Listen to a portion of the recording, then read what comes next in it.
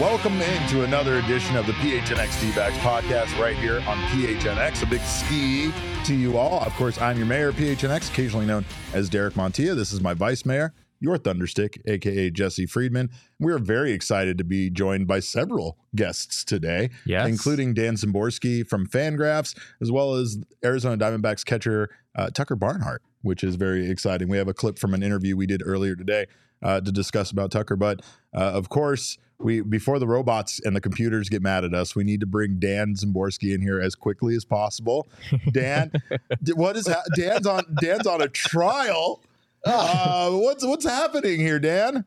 Well, I'm renting my face, and I have to subscribe to be able to keep it. No,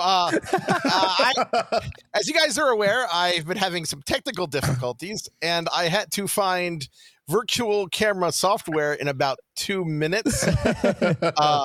And it seems to be defunct software that their registration server is down.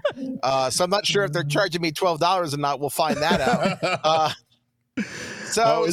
Isn't it ironic that computers are the things bringing you down right now? So I'm guessing Tucker is going to have a more professional result than I did. Well, we don't know if it's really you or if it's AI, but we will believe it's you and we will proceed as such. It's me on a trial basis. Okay. All right. This is what you get from Dan for a short period of time. This is the trial run. We only see get, if we want to buy 10 minutes the of an interview, thing, and then if we want the rest of the interview, we'll have to pay the annual subscription fee. But we are very excited to have you here, and we appreciate it. We are huge fans of Zips, Fangraphs, and everything you guys do over there. Especially big fans of the neural network. We're huge fans of the neural network for sure.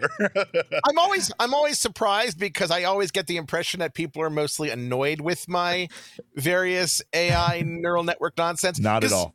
I'm an AI hipster because I was doing these weird GPT things before it became cool in 2020. I've been doing this since like 2019, so I'm a AI hipster. Well, and I mean, AI has kind of come under fire, and I've kind of always laughed at the fact that, like, you particularly dabble in the, like, kind of fun, side of artificial intelligence. But, I mean, it has become something lately that people kind of scrutinize, and there's a growing kind of, like, mob against artificial intelligence, and understandable in some ways when it comes to, like, some of the things about copyright and replacing humans in movies and such like that. But I've always enjoyed the way that you have worked together with AI. Yeah, well, the plus is I'm not trying to put people out of jobs. There you go. I'm just trying to express the problems with my brain in visual and text form. So that's I think chaos and nonsense is the best use of an AI still. Yes, absolutely right. We've talked about Jesse being AI generated all the time. Yes. It's the reason why some of his answers tend to be, they lack empathy that a fan base is really looking for. But again, we went over your Zips projections for the Diamondbacks for 2024, and there still seem to be some, especially after the run that they went on, and we know how baseball is, but it still seemed to be evaluating the Diamondbacks kind of wins projection for next year seem to be still fairly low. Is that based just on history, or what kind of dictates how they project a team's like wins and losses? Well, at this stage of the offseason, it's still very preliminary. Okay. Basically, Zips is using the individual player projections and using our depth chart playing time, which you can see if you go to the depth charts on Fangraphs, kind of just prorating the performance at the positions, adding up the WAR over 47.7, which is where replacement level is, and then coming up with kind of a pseudo win total. Zips, I mean, I don't think it's negative about Arizona. I talked a lot about the Diamondbacks last year because Zips was pretty positive about them. Yes. Not positive as in going to the World Series positive, right. But Zips saw a lot of upside there. And Zips still, likes them, but it just does not see them, as having the same depth and star talent as the Dodgers do, for instance. For sure. And that's understandable. Few teams do have that kind of depth and star power at this point. I did want to touch on a couple players' projections in particular. Number one, I know last year you talked about how it appeared that Brandon Pfaadt's family had possibly interfered with his projection. Correct. And this year, I mean, I think it has a 3.96 ERA, something around there. Maybe it was 3.97 for 2024, which is pretty positive for a guy who had an ERA of almost 6 in his rookie season. Obviously, he was much better down the stretch and certainly in the postseason. I know Zips factors that in as well. What is it about Brandon Pfaadt that you think Zips gets so excited about moving forward? Well, one of the things about Pfaadt is that if you look at his minor league record, it doesn't look. I mean, the numbers don't really pop out at you until you really consider the context of the levels he was in. The Pacific Coast League. I mean, you look at a minor league picture with an ERA with like 3.71 in Reno, 4.5 in Amarillo, and you might think to yourself, "Hey, that's not that exciting." But the thing is, offense has exploded in the upper minors in the last few years. I mean, the International League scored nearly 6 runs a game this year. The Pacific Coast League had some of its highest offensive seasons ever in the last couple of years. And you're even seeing that in the AA leagues, a lot of offense. So when you take that into consideration, it's a much better AAA and AA performance than it might look like at a glance. Right now, just given the difference between the majors and the minors, you kind of want to mentally promote pitchers a little more and downgrade hitters a little in your estimation. And that Zips includes postseason information in the projection does help him quite a bit. So I think it's still pretty positive on him. Not quite as positive as last year, but it still sees him as a very legitimate, number 3 starter type. Do you think his family is still hacking your entire projection system? I would think they'd be a little more ambitious if they were, because I think you want to if you're going to hack a nerdy baseball writer's computer, I mean, really go all in. Don't just hack and then make him a mid-range starter. Right. Why are you changing your grades and giving yourself a B+, right? Like, what are we doing? If you're going to hack into the computer system, give yourself an A. Yeah, it's like robbing a bank, but just taking the rolls of pennies. Yeah. It's counterproductive. I did want to also ask you about Eduardo Rodriguez, probably the biggest move the Diamondbacks have made this offseason. 4 years, $80 million. This deal can escalate up to around $100 million. I was kind of surprised with how positive the outlook is from Zips, a 3.65 ERA. For 2024. That's what Zips has and seems to be fairly positive moving forward. What is it about Eduardo Rodriguez that you think makes the system kind of like him moving forward? Well, he was one of those players who early on was underperforming his FIP, his fielding independent pitching, and that tends to be a leading indicator of a guy who's going to have kind of a breakout to an extent. Zips also thinks that if you look at his profile, there's still the potential for his strikeout rate to get back to what it was when he was in Boston 2018 to 2021, because his swinging strike rate didn't really decline that much as his strikeout percentage has. And so there's that chance kind of built in that he could be, a 9-10 strikeout per 9 guy again in Arizona. He's one of my favorite pitching transactions this offseason, simply because it's not an exorbitant amount of money. And he's one of those guys who just, he hasn't gotten a lot of press and he fills a need for Arizona. And that's what I always get on when teams, it's not just about evaluating a player accurately. It's also about filling a need. For example, the Reds and Candelario, it wasn't really a person they needed, but Erod, I think the Diamondbacks really, really could have used him because they didn't get what they wanted from Bumgarner over the years. Yeah. Speaking of Bumgarner, I get in trouble when I talk about Bumgarner and compare him to Erod around here. I hate when he does it. But they were both. I mean, I think both guys were 30 years old at the time of signing. Both lefties. Obviously, there are some comparisons here. But I think you wrote in the story about the Diamondback Zips projections about how the outlook for Erod now is significantly better than the outlook was for Madison Bumgarner. Back in 2019 when the Diamondbacks made that move. Why is that? I think in Bumgarner's case, if you look at his stats in context, he was pitching in a much easier environment than Rodriguez had. He had put up numbers in San Francisco. He had shown a continual kind of decline in his peripheral numbers. He allowed a lot of home runs for a guy in that park. In 2019, he allowed, I think, 30, 31, 32, somewhere around there in home runs, which is too many when you're playing half your games in San Francisco, which is right. A terrible place for hitting home runs. I believe offhand that Zips had his WAR the first year projected Bumgarner as like 1.6 or something. I got a lot of people who were mad at me because I said that I'd rather have Kevin Gausman than Madison Bumgarner. One of those predictions that have worked out. Many have not, mind you. I've talked a bit about who the Diamondbacks still need to add, and we feel like obviously the right-handed bat is a big addition. We also know that the Diamondbacks still kind of need that DH spot filled. JD Martinez has been a name that's kind of been linked to the team, as well as a few other names. Soler, Rhys Hoskins, Justin Turner. Yeah. So what are your thoughts, I guess, on those four guys, and who would potentially be the best fit for this team? Yeah, I think getting a DH is probably the best thing to do.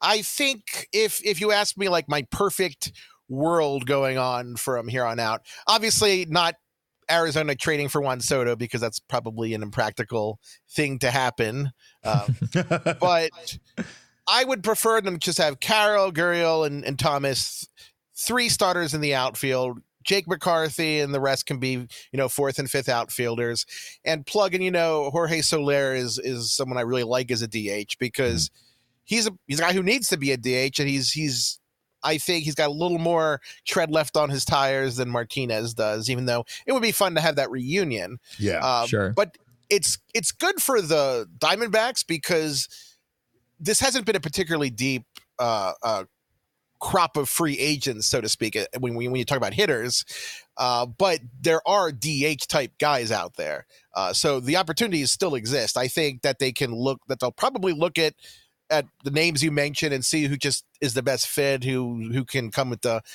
least cost, who's most willing to come there.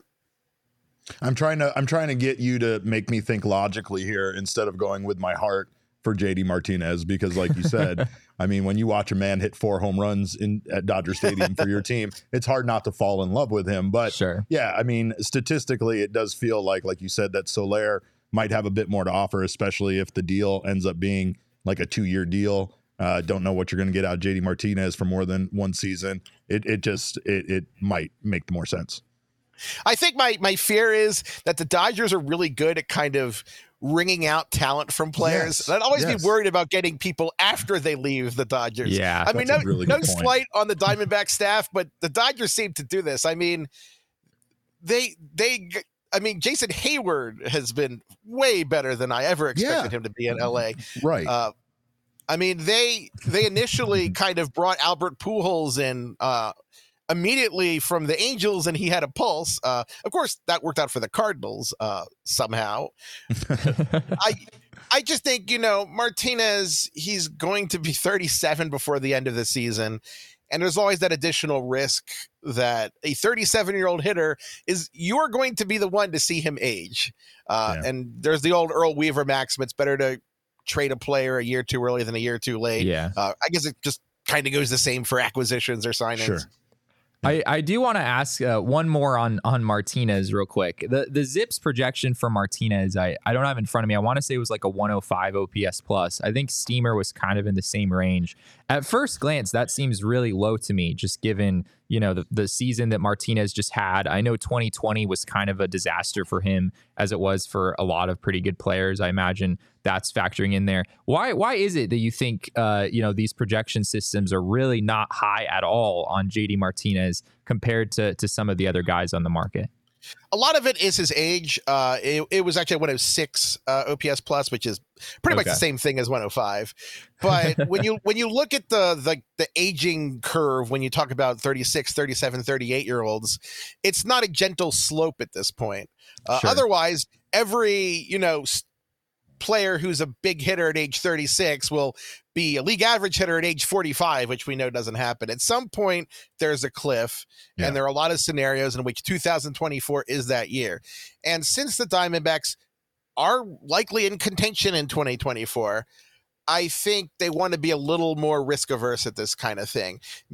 If they were just kind of fielding someone who'd be an occasional pinch hitter, kind of like Jason Giambi at the end of his career, that would be one thing.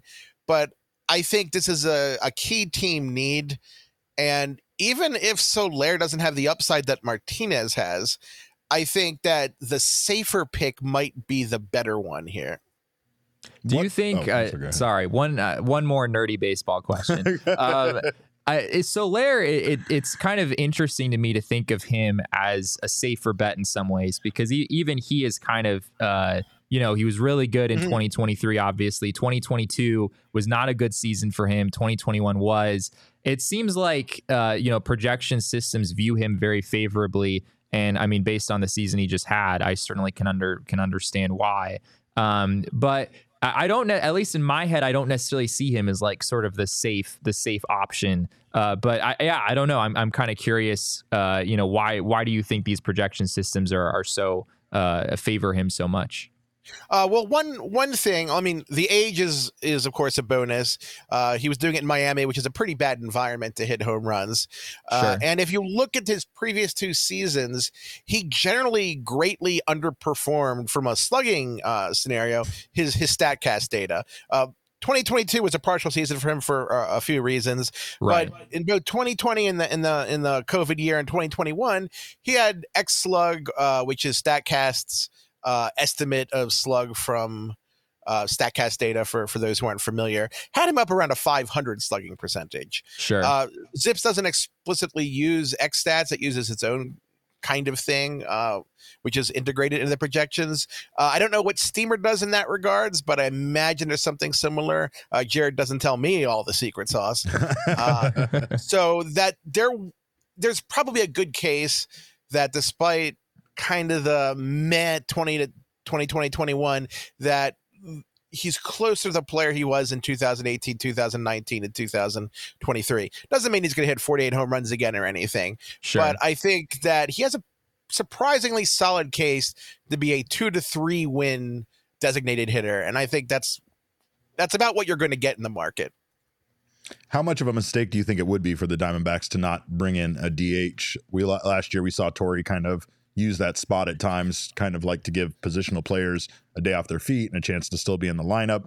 Do you think that that's something that would work, or just with kind of how the division is changing, how the Dodgers are just getting better, is that going to be a bit of a mistake for the franchise if they don't address it?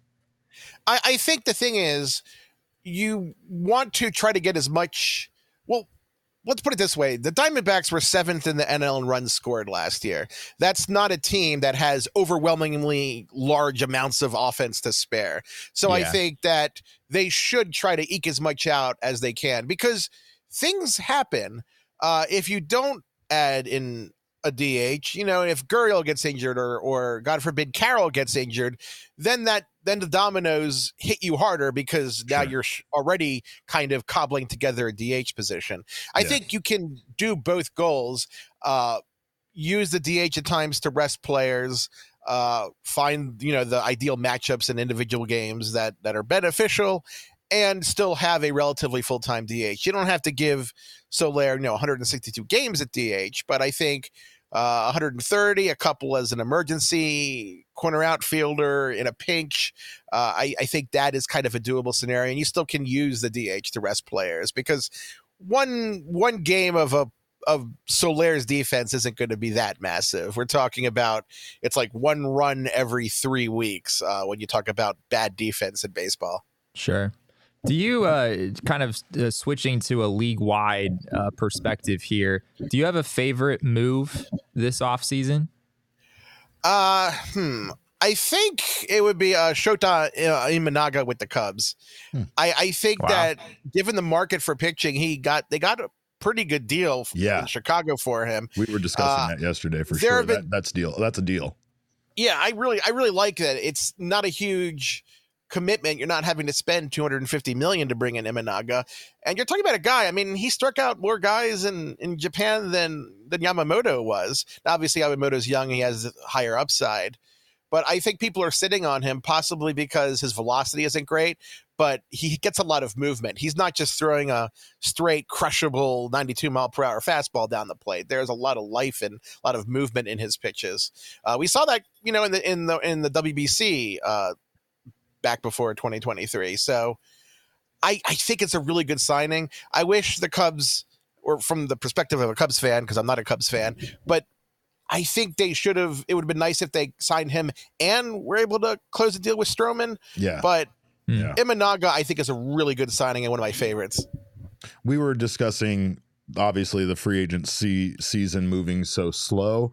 And I know that it's hard to compare because last year it felt like things were kind of happening fairly quickly and fairly early on. So what are your thoughts overall on how slow free agency has been and what the impact of like Shohei's deal was kind of on free agency?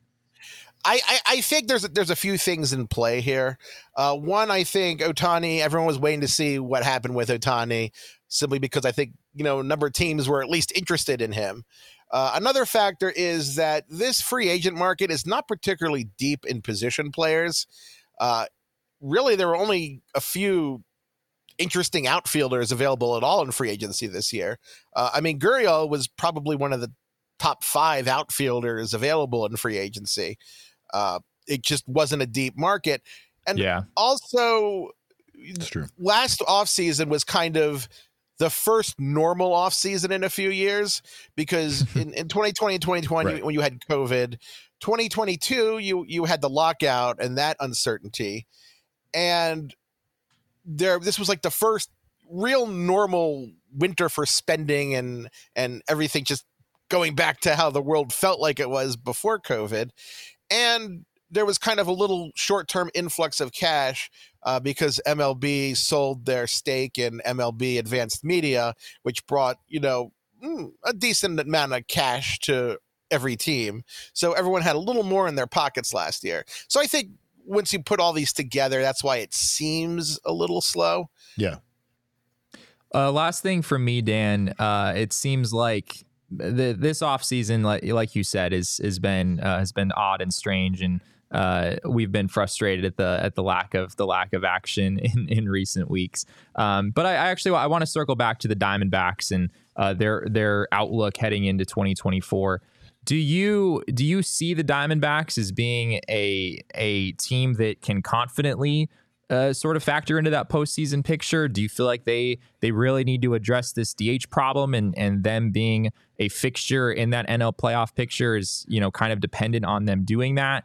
I know there's still some other moves to be made with the Cubs. I'm sure they're not done. The Phillies might be close to done, but they're certainly a formidable team. The Marlins obviously made the playoffs last year as well. The Padres, Giants, Reds, Brewers. There's a lot of teams in the National League that are kind of in this sort of middle tier with the Diamondbacks. How do you think they stack up with all those other teams?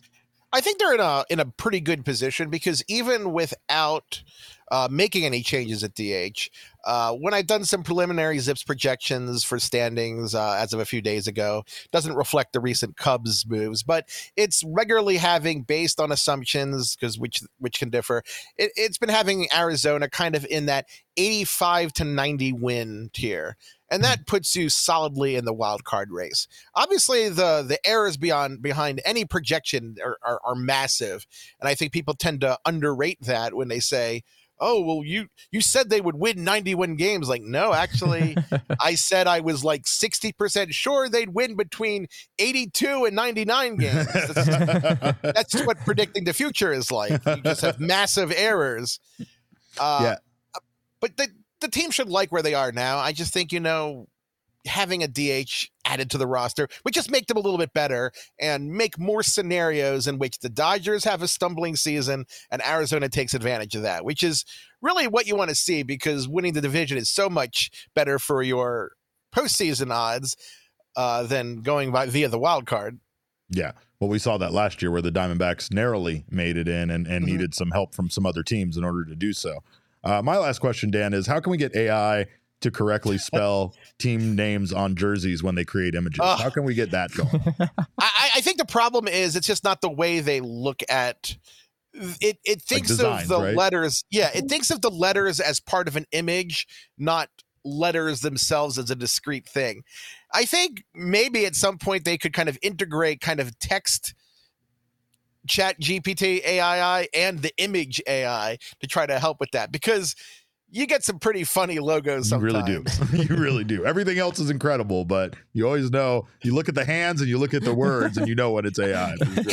Hands are actually getting better. Yeah, that is true. Hands are getting better. If you go back like on Midjourney, which is the one I really like using, you go back every version previously and the hand situation gets so much gnarlier. Most of the time you get 5 fingers at this point. Yeah, that's which good. is pretty good. I mean, it might look like a claw or have a weird bend of one of the fingers, but people are looking more and more human in AI than they used to.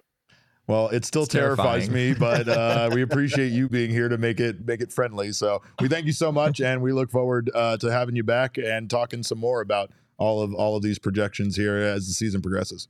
Well, thanks for having me, guys. Always fun, Jesse. I know we've talked a lot before. Yeah. And hopefully next time I see you guys, I am a full head, not just a trial version. Well, you got to pay for the annual subscription in order to get Dan Szymborski as a full head. So we appreciate it, though, man. Thank you for stopping by. Thanks, Dan.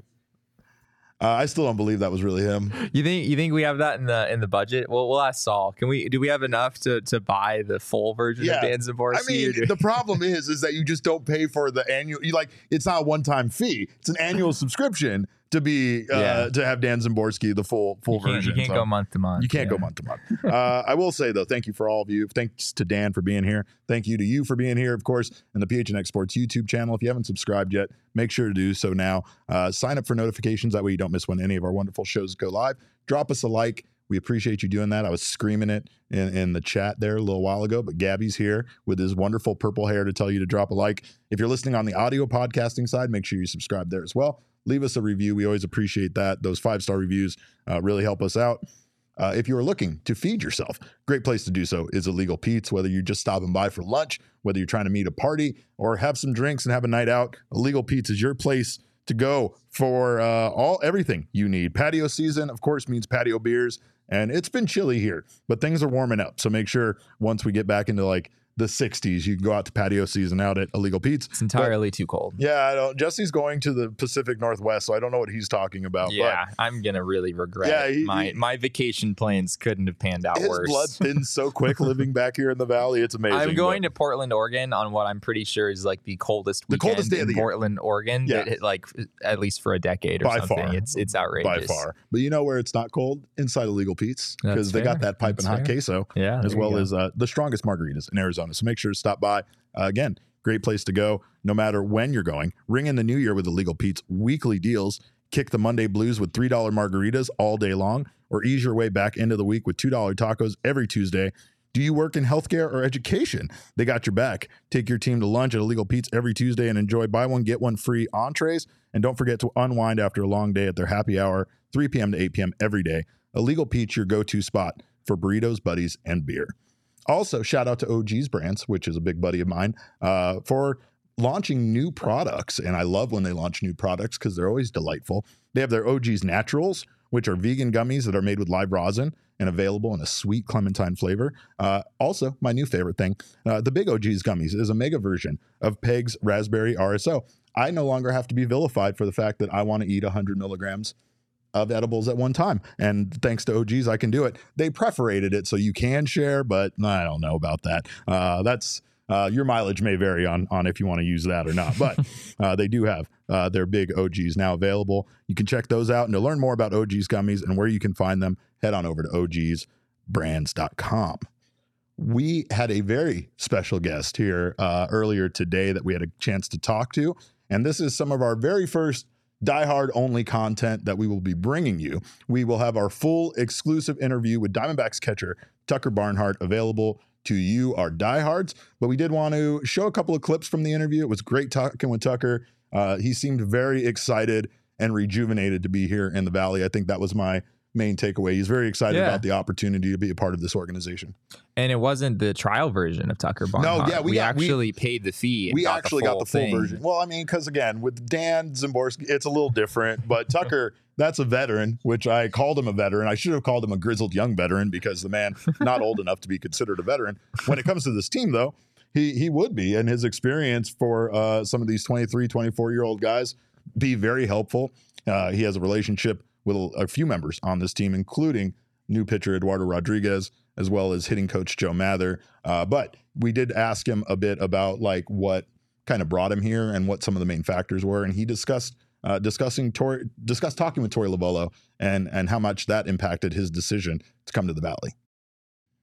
Yeah, I would say that, I mean, after talking with him on our Zoom call that we had, we talked for probably an hour, and I mean, that was the first time I'd actually spoken to him. I mean, obviously competed against the Diamondbacks and Torey for a long time, and have developed an appreciation and a very high respect level for him and his teams.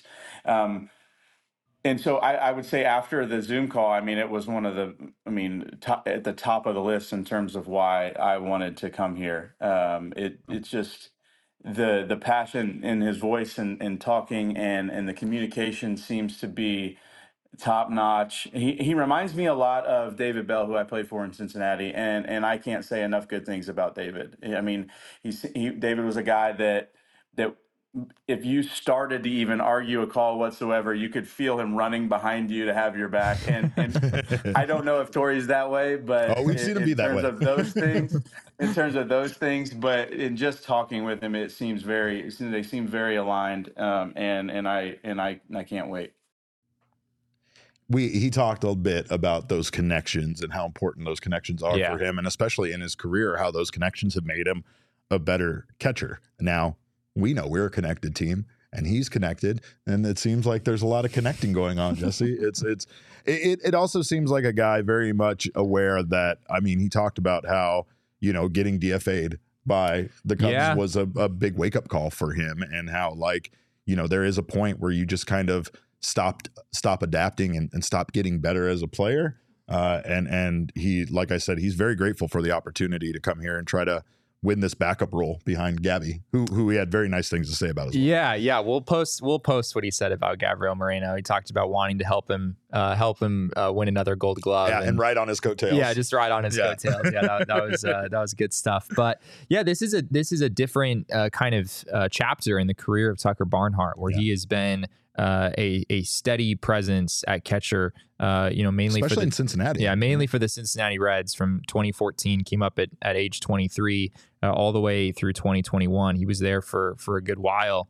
But now it's a little bit different for him. I think it was a 1-year deal that he signed with the Tigers. And then last offseason, he signed a 2-year deal with the Cubs, but the Cubs decided that they had enough catching depth in-house, and they DFA'd him in August. He was picked up by the Los Angeles Dodgers at the end of the 2023 season, played some games in their minor league system, but didn't wind up getting a call up.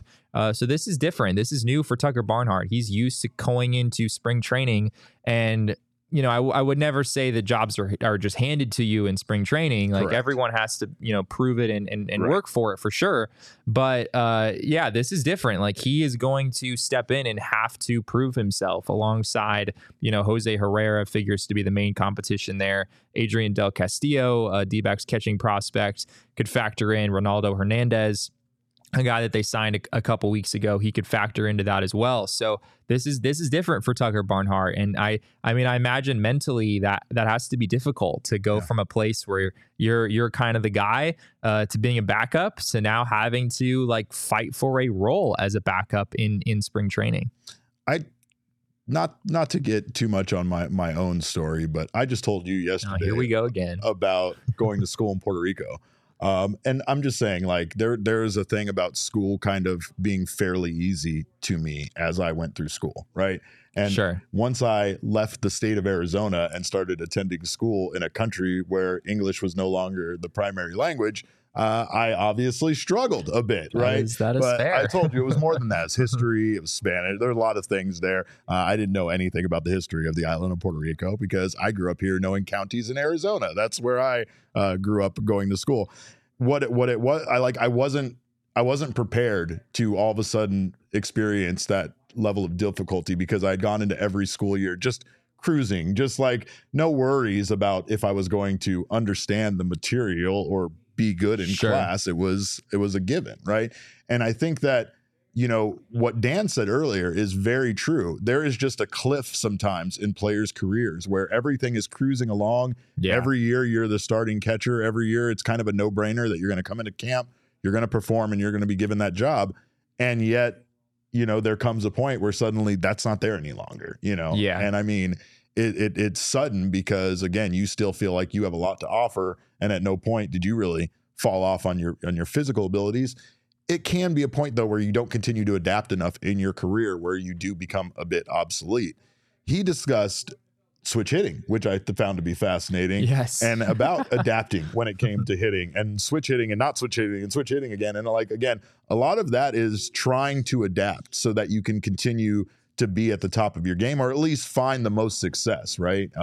He also had a great bit, which of course we can't wait for all of you diehards to see, where he talked about some good advice given to him by Jay Bruce, which was to not necessarily just dwell on the bad at bats you have, but maybe every once in a while when you're watching film, also take a look at the good at bats you had to see what was going well for you. Not always dwell on the negative, which is something, again, this guy who's talking right now can very much relate to.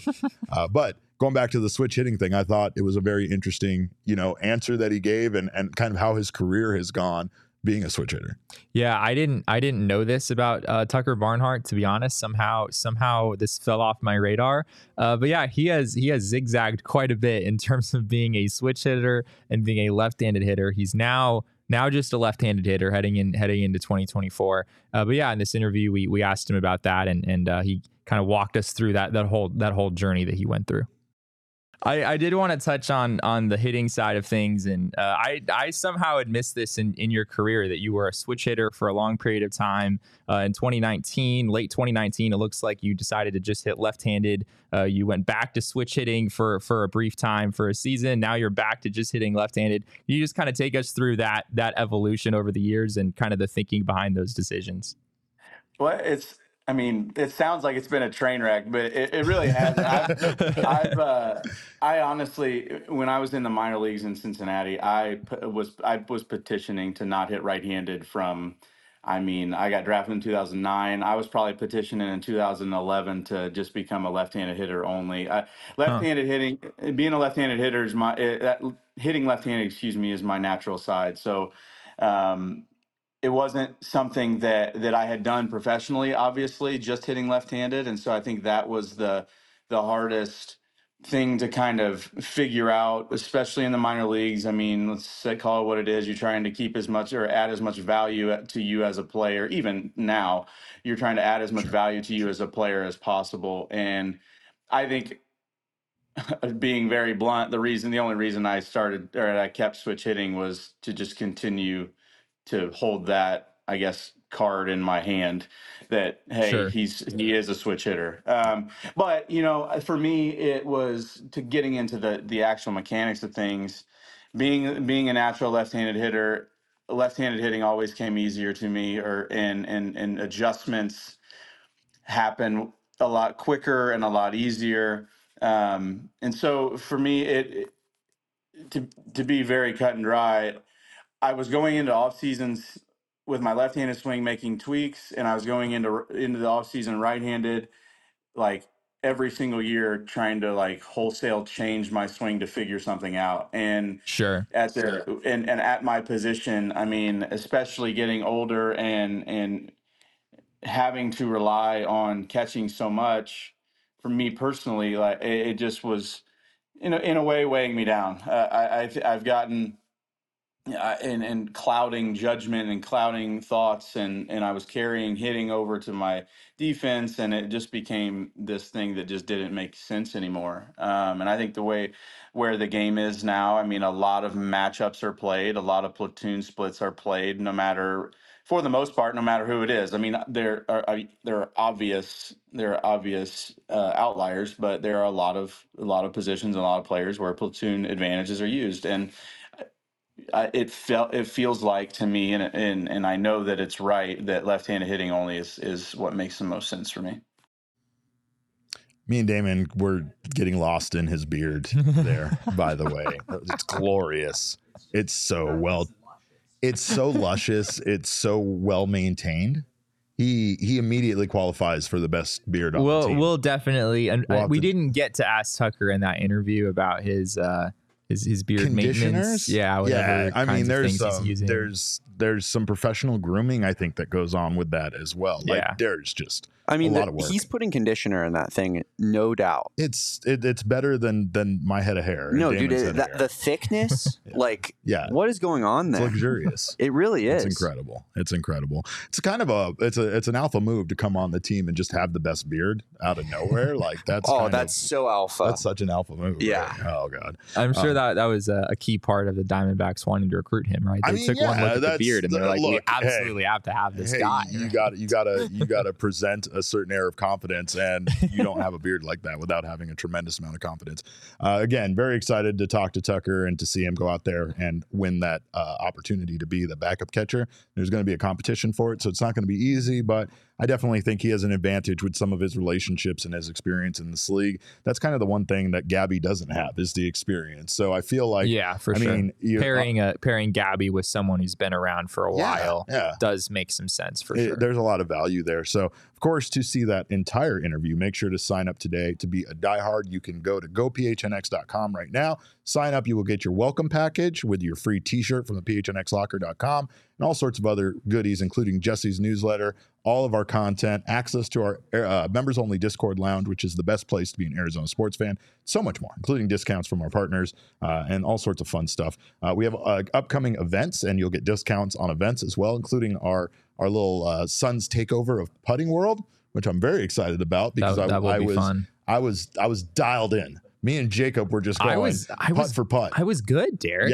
It's a lot of fun. I think I beat Max. But like, if you would have told me I would have had so much fun at a miniature golf place that did not have windmills or giant clowns to hit the ball into, I would not have believed it in a million years. But we had a blast. And we look forward to seeing all of you guys out there for that event as well. Of course, if you haven't checked out BetMGM, now is the time to do so. BetMGM is going to give you $158 in bonus bets for simply making one $5 bet. That's all you have to do. If you sign up now with our code of PHNX, download the Sportsbook app on iOS or Android or visit betmgm.com.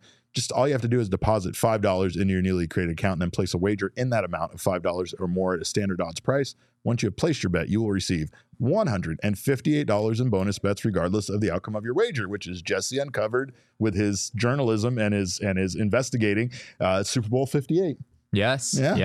Only I could have figured that out. We're baseball guys. We don't pay attention to a lot outside of here. I mean, we get 2 months off, and then we have to be back out at spring training. Loves his football, man. Oh, he's a big football guy. Can't we be honest that it's dumb, like how the NFL is insistent on keeping track of like what numbers, like as if it's so. Like, we don't call it like World Series 100. You know. I mean, well, when your sport's been around since 1895 or whatever I should have said 1795. I think that's kind of cool. Yeah.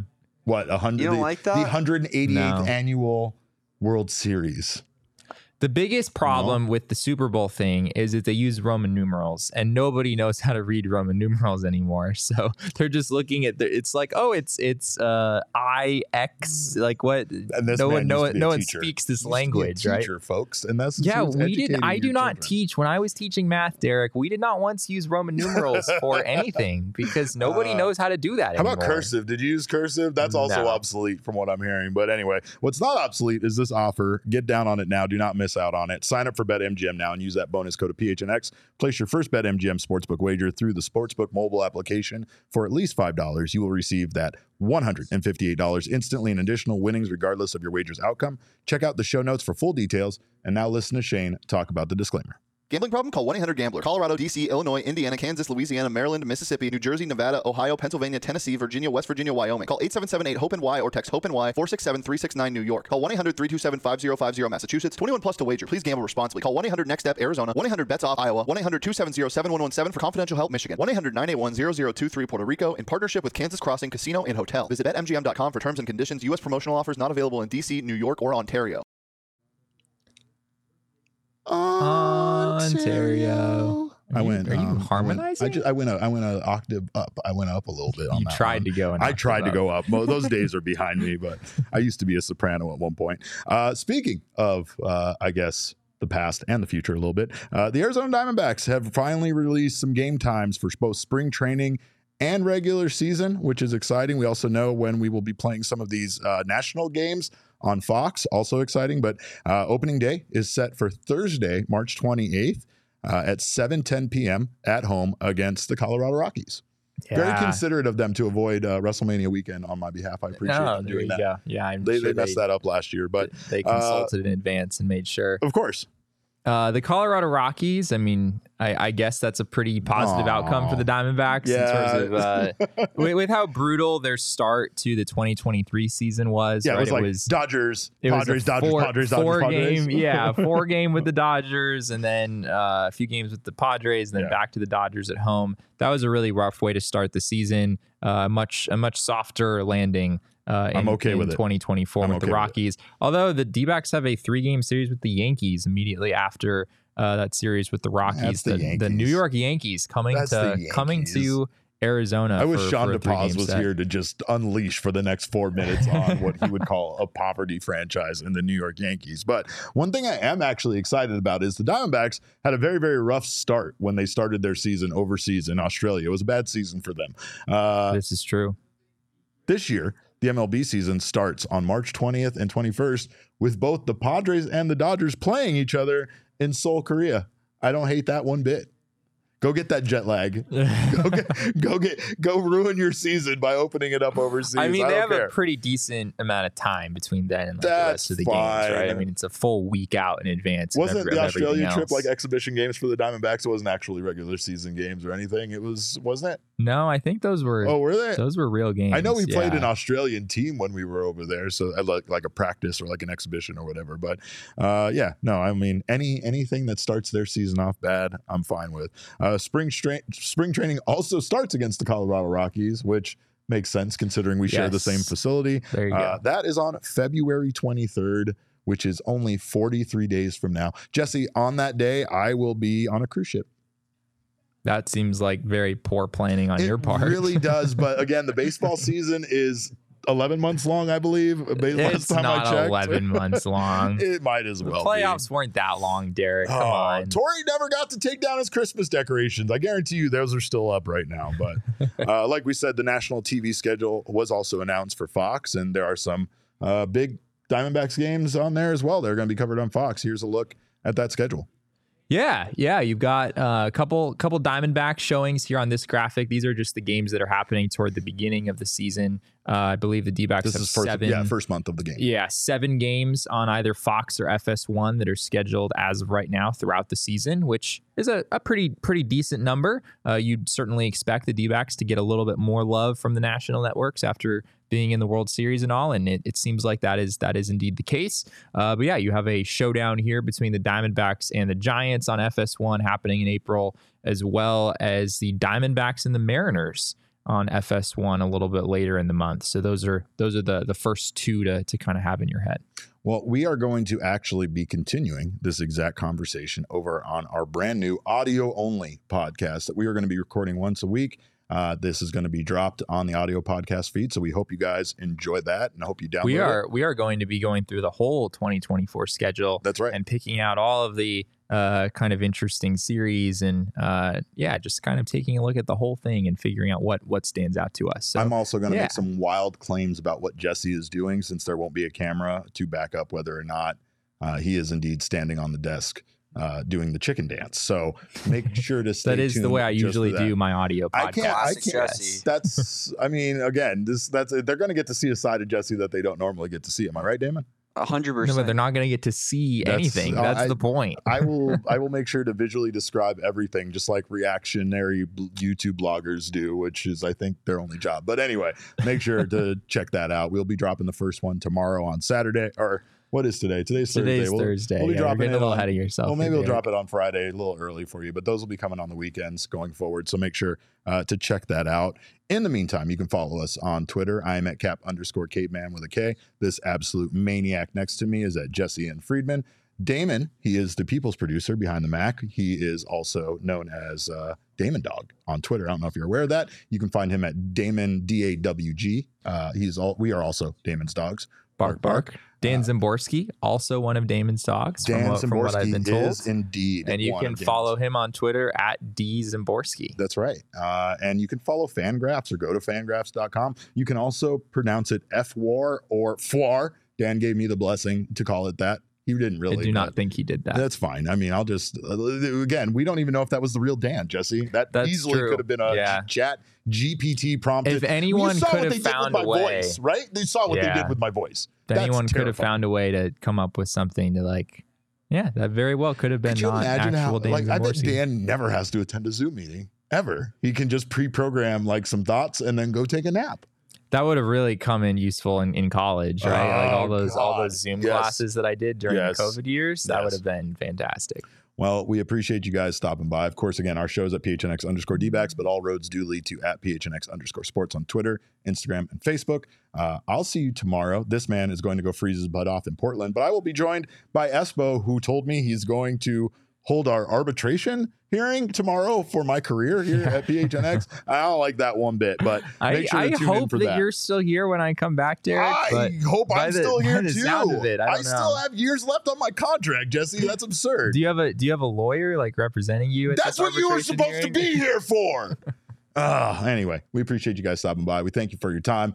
See you tomorrow. This guy won't, but I'll see you tomorrow. And remember, kids, baseball is fun, but it's so much more fun when you know for a fact that it was the real Dan Szymborski.